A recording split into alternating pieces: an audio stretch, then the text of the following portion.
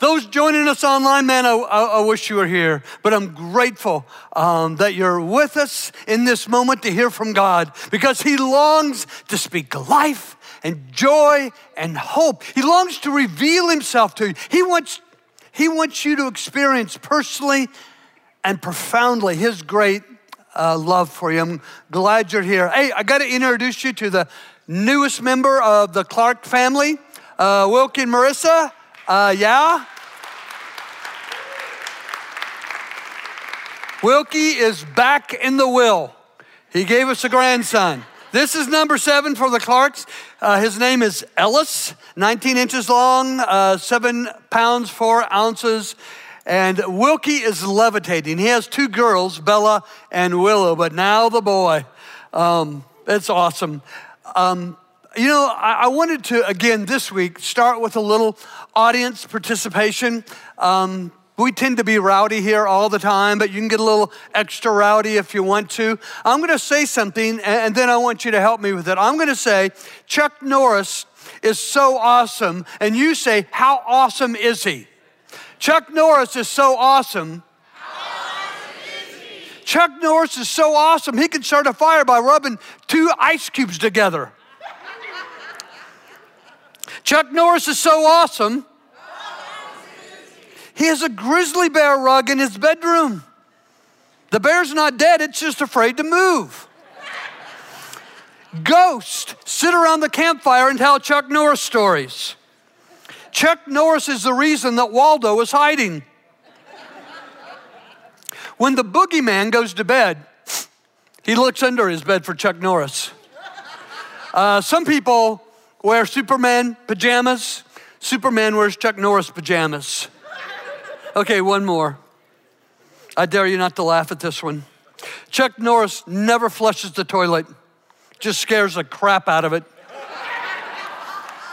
That's terrible. It's funny because it's just nonsense. It is utter nonsense. What's no laughing matter is that people today actually believe nonsense, and it just wrecks them. I mean, most people in the world live defeated, joyless lives because they buy into dead-end, false life philosophies. Now, I'm a child of the 60s, and here was one that was prevailing in my day, maybe prevails yet today, but it went like this. If it feels good, do it. If it feels, isn't that a lie? I mean, it's like so selfish, so self-consumed, so for the moment without thought to the consequence. Even if someone gets hurt, if it feels good, do it. Now, you know how it's said today? People say, well, you do you. What does that mean? Well, a recent survey was done of college freshmen, and all they had to do in the survey was answer the question, what does you do you mean? Here's how they responded. It means be selfish. Think only of yourself. Don't take others into consideration. Be the boss of your life. Man, that'll wreck you. And the sad thing is, you don't know how painful these false life philosophies will become until you're in the pain and you're like, what was I thinking? Why did I do that? Embedded in our soul is a lie. If it feels good, do it. You do you. So we're in the book of Colossians.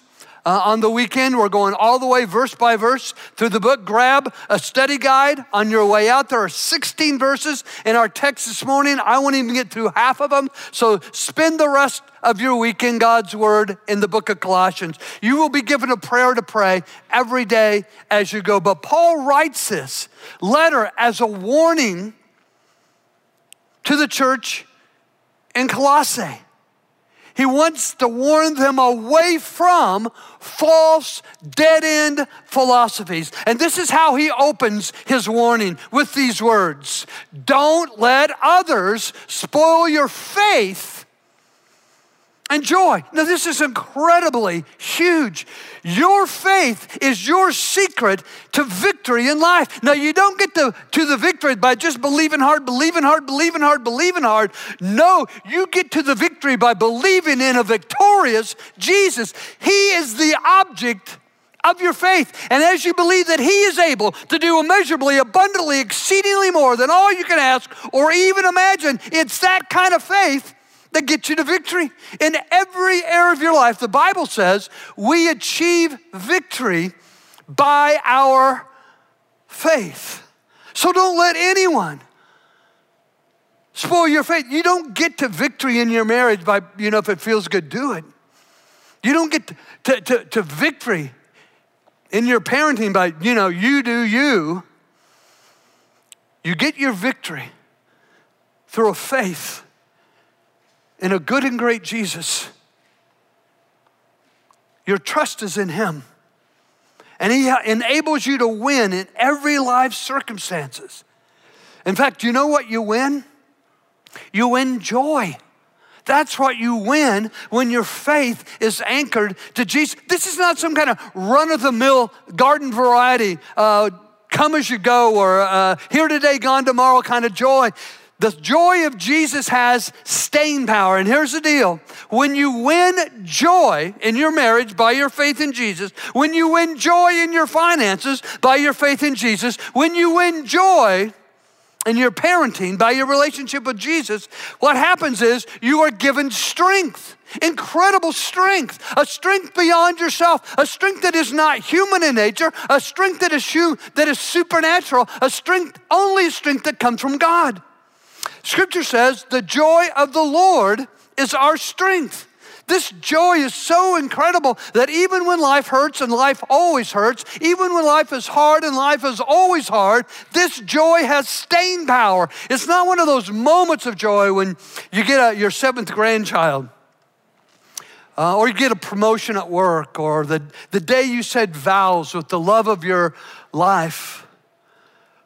This is a joy that just hangs in there no matter what. It begins to dominate in the hard times. It begins to heal the hurt. This joy is your strength. If you want to increase your strength mentally, emotionally, financially, spiritually, if you want to increase your strength, increase your joy. And if you want to increase your joy, increase your relationship with Jesus. So Paul continues to write. He says, don't let others spoil your faith and joy with their, how are they going to spoil it? With their you do you stuff, with their if it feels good, do it stuff, with their philosophies, their wrong and shallow answers built on, they're just making stuff up. It's man's thoughts, man's ideas, instead of what Christ has said. I'll suggest to you that if it's not if it feels good, do it. It's if Christ said it, do it. If Christ said it about your marriage, do it in your marriage. If Christ said it about your finances, do it in your finances. You want a pathway to life. You're going to drift into pain and hurt if you just do whatever feels good. Or you just do you. But if you want to build a life on the foundation of Christ, if He said it about some area of your life, just do what He says. Instead of you do you,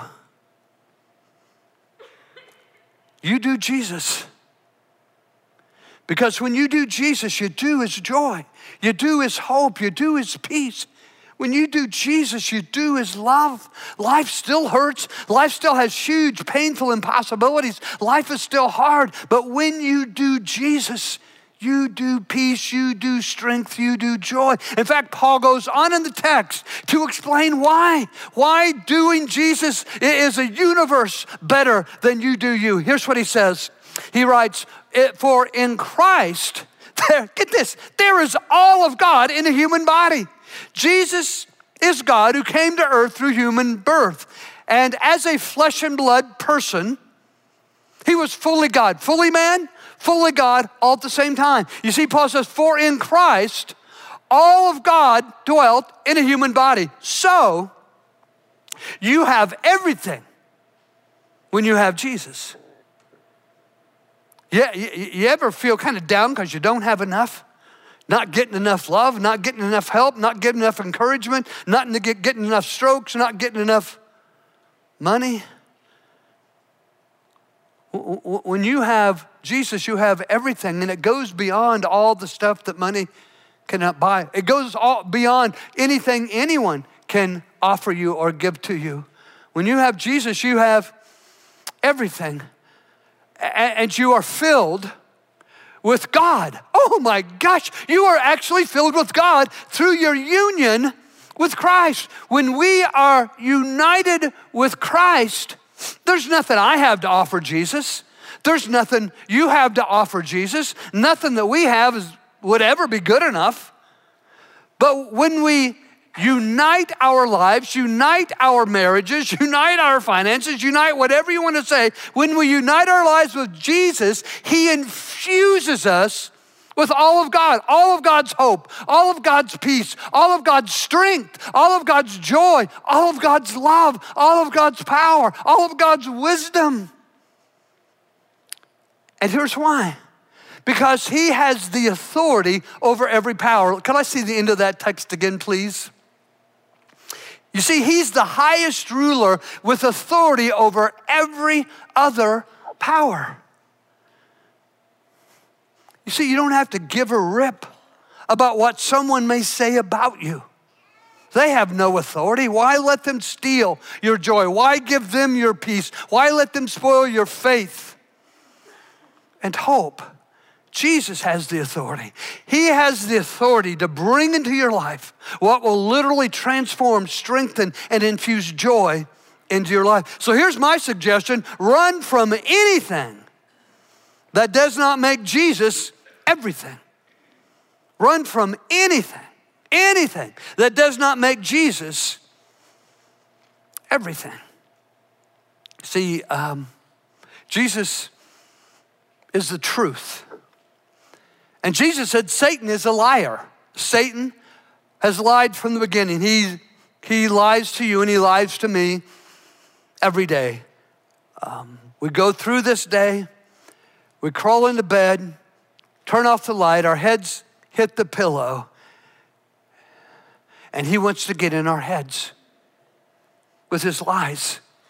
He wants to make us feel miserable. I don't think he causes the terrible things. My dad has advanced prostate cancer. He's going to be 95 next month. Satan didn't cause that. But Satan would love to poke a sharp stick in my dad's heart and lie to him. I've got my struggles. Satan didn't cause them. You have your struggles. Satan didn't cause them. But he wants to poke a sharp stick in your heart and lie to you, just to mess with you, just to stir up your anxiety, just to deepen your depression, just to take away your hope. Satan is a liar. Jesus is the truth. You see, when I was growing up, back in the 60s, there was another false dead-end life philosophy. It was this. People said, there is no truth. There's no such thing as truth. I mean, what may be true for you isn't true for me, and what might have been true yesterday is not true today, and maybe it won't be true tomorrow. What's true in this situation is probably not true in this situation. There is no truth. You know how people say it today? They say, well, I've got to find my truth. As if truth is something that can be embodied in a human being or is personalized for one person. You can find truth when you find Jesus. Jesus is the truth. You see, whatever is true is always true. It was true generations ago. It's true today. It will be true forever. That's the way truth works. If it's true for me, it's also true for you. Truth is always the truth. It's true in this situation. It's true in this situation. Truth is always the truth. That's what makes it truth.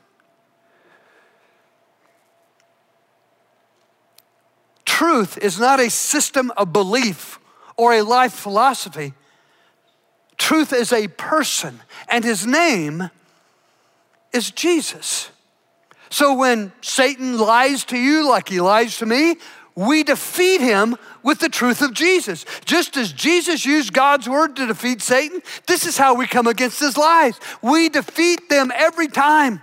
He's not going to make us more anxious. Jesus is going to give us more peace. He's not going to make us more depressed. Jesus is going to give us more hope. He's not going to create more conflict. Jesus is going to give us more love. The truth of Jesus always defeats the lies of Satan.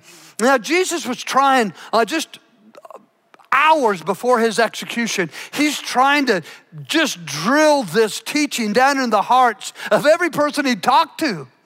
First with his closest followers, he just told them, guys, I'm leaving. He knew he was going to die. All they knew was he said he was leaving, and it just wrecked them. I mean, they all started to go into emotional meltdown. He could see it in their faces. He knew it in their hearts. And so he says to them, do not let your hearts be troubled. Do not let your hearts be troubled. So I wanted to pause at this point in my talk and just ask you, what is most troubling right now in your heart?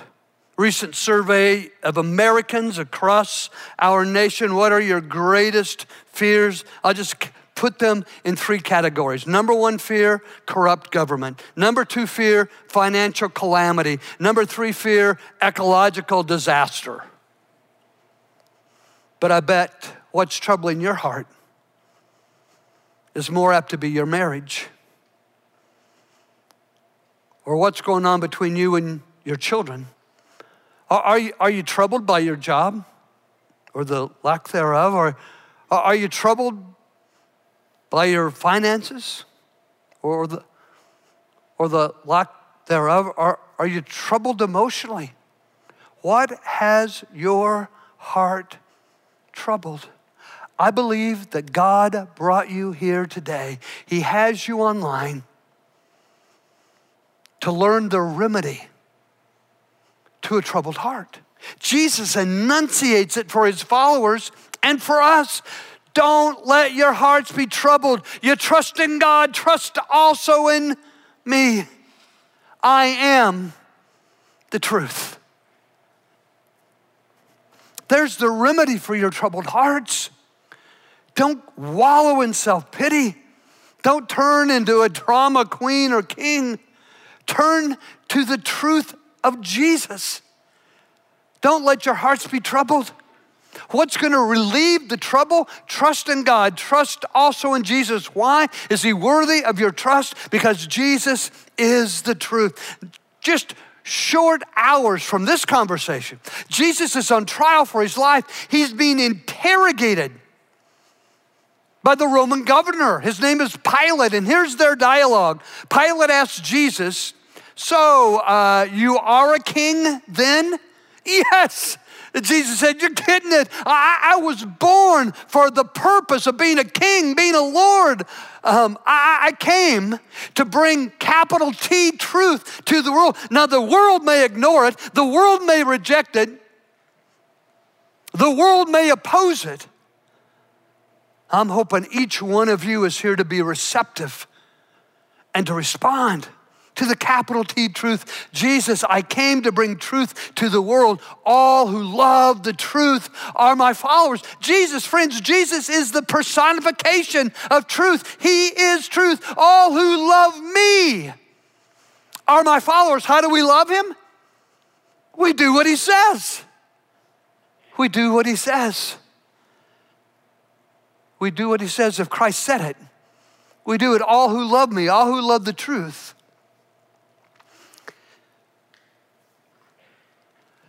are my followers. The Bible says there is perilous danger in not knowing the truth. This God breathes on the prophet Isaiah about this very issue. And Isaiah writes, the poor fool This guy, he doesn't know what's a lie and what's a truth. His deluded mind, his deluded heart misleads him, gets him into all kinds of trouble, all kinds of painful situations, wrecks all kinds of relationships. You see, he can't save himself. I can't save me. You can't save you. In fact, this guy, he can't even say, is not this thing in my right hand? It's right here. It's right in front of me. I can't even tell that it's a lie. People today, people then, probably people forever can't tell the difference between a lie and the truth. How do you tell the difference between the lies of Satan and the voice of God in your heart? You come to Jesus. You come to Jesus and he reveals. You come to Jesus and he gives you insight. That's what Paul writes. Look what Paul writes. He says, just come to Jesus. You see, when you come to Christ, he sets you free. You know the truth, and the truth sets you free. Sets you free from your evil desires, not by a bodily operation of circumcision. Just hold that text for a second. You see, there was a cult in Colossae, and it was spreading through the Roman Empire. And they were telling the people in the Colossian church, hey, you go to church, but you guys aren't Christians. You're not a Christian. You can't be a Christian unless you're circumcised. And all the adult males in the room are like, yee. Paul says that's a lie. Don't let anybody tell you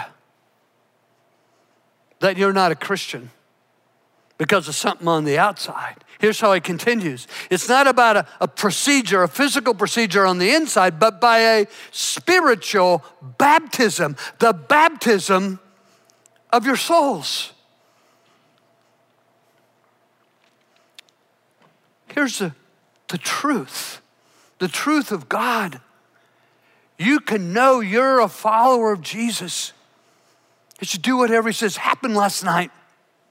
Young man, he's a dad and a husband, but at the end of my talk, he said yes to Jesus to be baptized. He was going to follow Jesus and what Jesus said to do with his life. And he was baptized. Another young man set up to be baptized next Saturday night. People coming to Jesus here. Young and old, black, brown, white, Asian, Native American, men and women. If Jesus says that, we're going to do it. Christ said it, we do it. Jesus is the truth.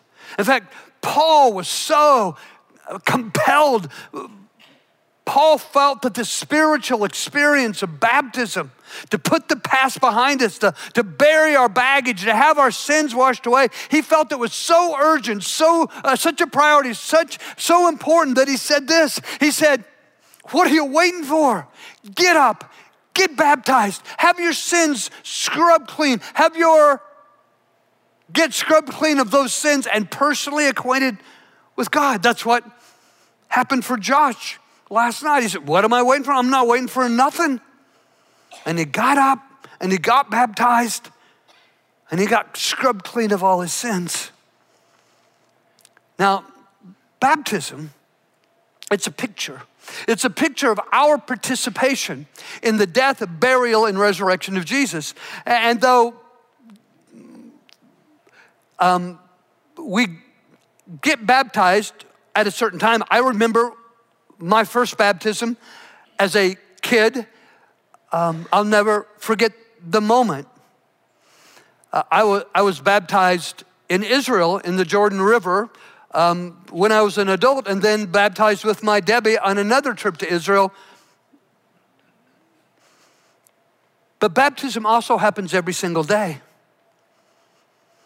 If you've been buried with Christ in the water and raised up to newness of life, Jesus said, hey, anyone who wants to follow me must deny themselves, the false philosophies of this world, take up their cross daily and come after me.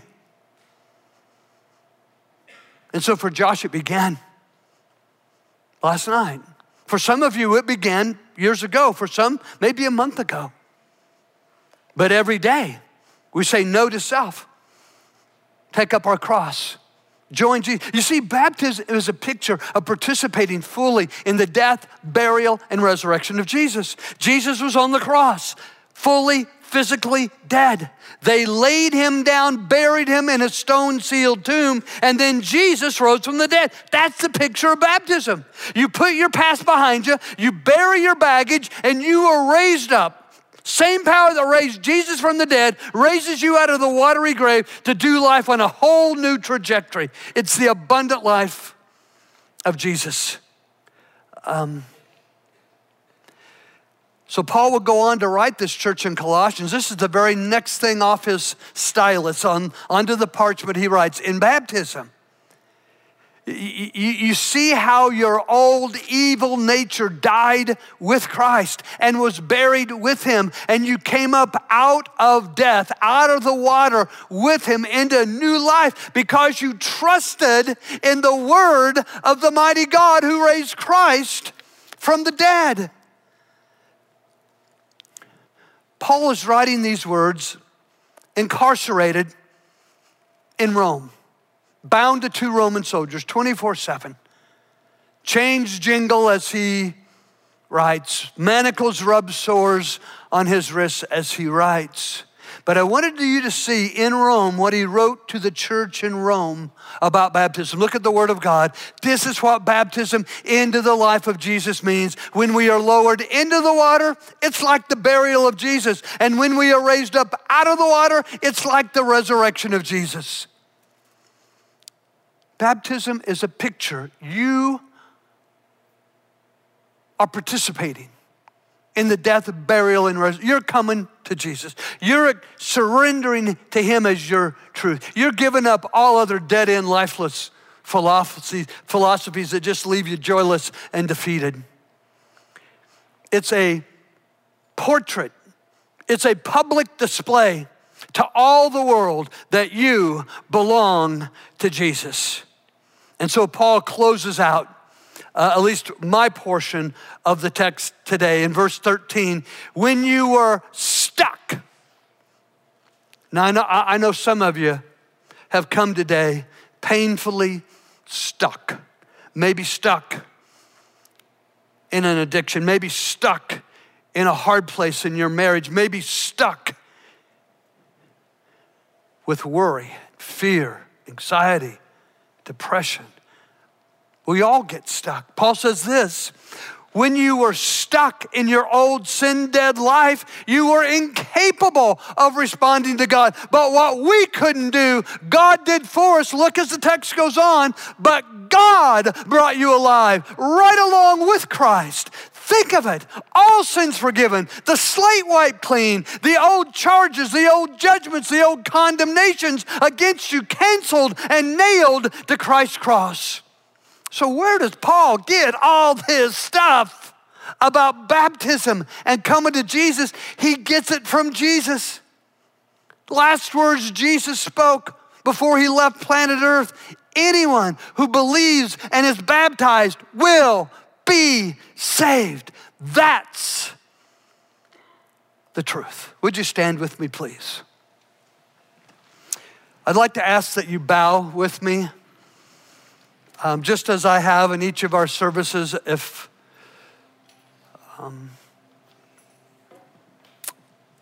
something's gone off in your heart during worship today or my talk, it's likely God drawing you to himself. He wants you joined with Jesus in baptism. He wants you joined with the truth. And I'm going to invite you to that spiritual experience. As you come for baptism, others likely will come because I'm inviting them as well right now. If I can pray with you, I didn't get to greet everybody in the room, but if me or one of our staff can pray with you about what's troubling your heart, we'd love to stand with you, pray with you, and help you. But I'm going to pray over everybody right now, and then we'll have our invitation, and you may come to receive Christ, come to Christ, and be baptized. Would you pray with me? Father God, we bow our heads in humility. We close our eyes to look into our own hearts, and we see our need for Jesus.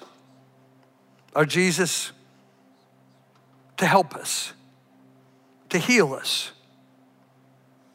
to be our strength and our victory.